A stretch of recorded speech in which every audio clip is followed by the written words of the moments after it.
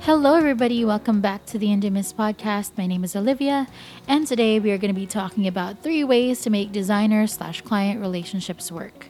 I'm hoping that you guys are going to enjoy this one, and let's get right onto it.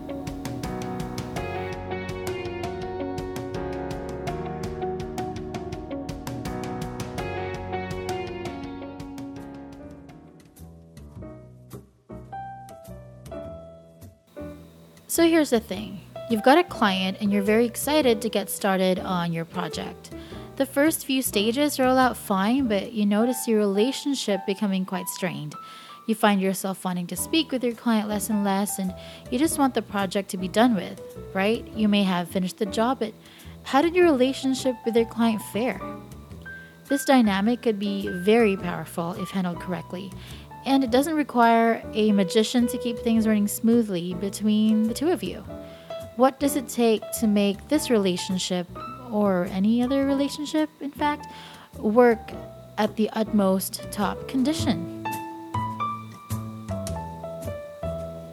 Tip number 1, communicate continuously. As a designer, when you've got the green light to start working, it doesn't mean that you speed up so fast, there's no time for pit stops. I get it, you're a free spirit whose creativity shouldn't be confined to a box, but you're 50% responsible for delivering the project as best you can. You're part of a team of yourself and your client. Be open to that person and make sure you're both on the same page. Keep each other in the loop of whatever developments happen. That doesn't mean staying connected 24/7, of course, but major movements need to be reported. Now, as a client, giving the designer a green light doesn't mean you can just sit back and give the whole task solely in the hands of your employed worker. Yes, well, the whole point of you getting someone to work on it was for you to be able to relax and be worry-free. You handle 50% of the success of the relationship too. Staying in the loop allows you to work on developing the project together, and making necessary adjustments that will benefit both you and the designer. Okay, so we've tackled that, but here's the thing. Lack of communication often leads to misunderstandings. It causes I told you so's and generally a sour relationship between both parties. Instead of having an awesome project, which you both can be proud of, either one or both of you may feel cheated or feel they've wasted time on it. Most problems come from the fact that there was no communication in the duration of the project, and the expectation that the designer should know what to do, or the lament that the client wasn't very clear about what was going to be, what was going to happen in the next development stages, could have been avoided altogether.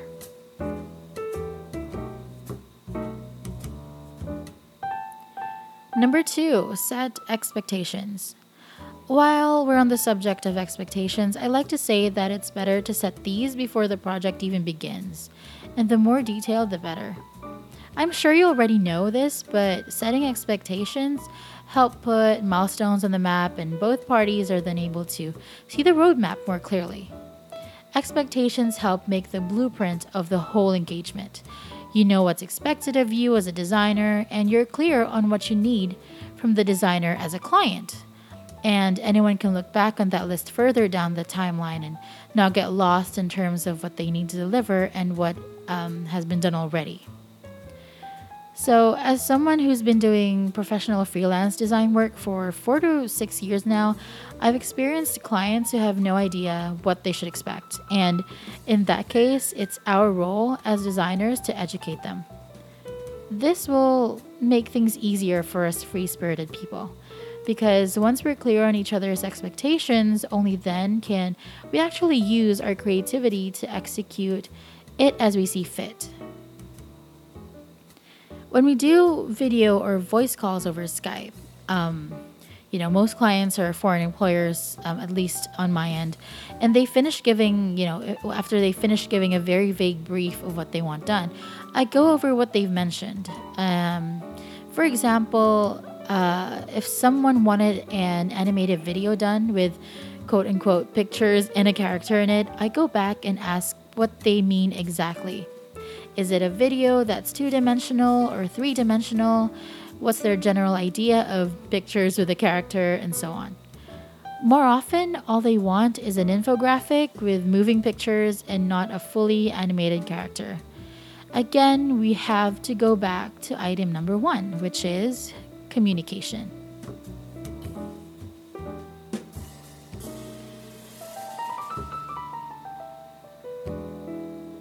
All right, number three, understand where both parties are coming from.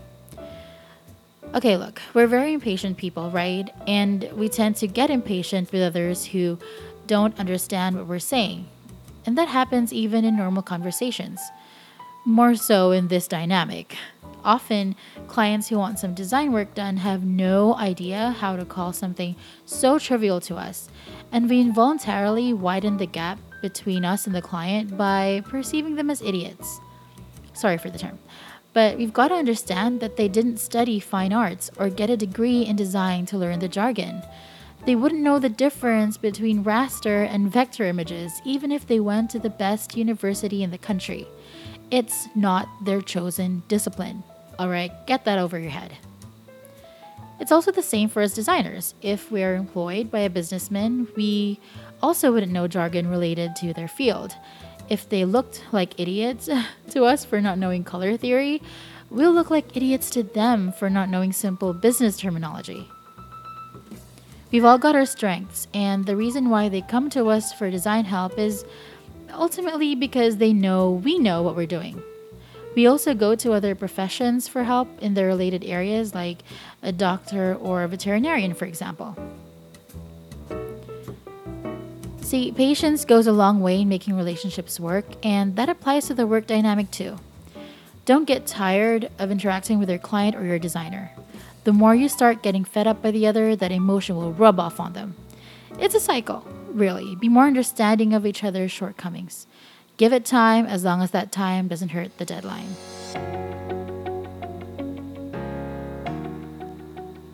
So that ends episode 3, how to make designer-client relationships work. I hope you got a thing or two from this and be able to use that in future engagements, future business partnerships or relationships. And if you want me to talk about more career-related items, please do feel free to hit me up on any of my socials. I'll leave them in the link or in the description. You can also find me on Twitter at OLIVIAPENERO and send me a message there. I'd really love to keep doing this, and I hope to see you around. And again, till next time, have a good one.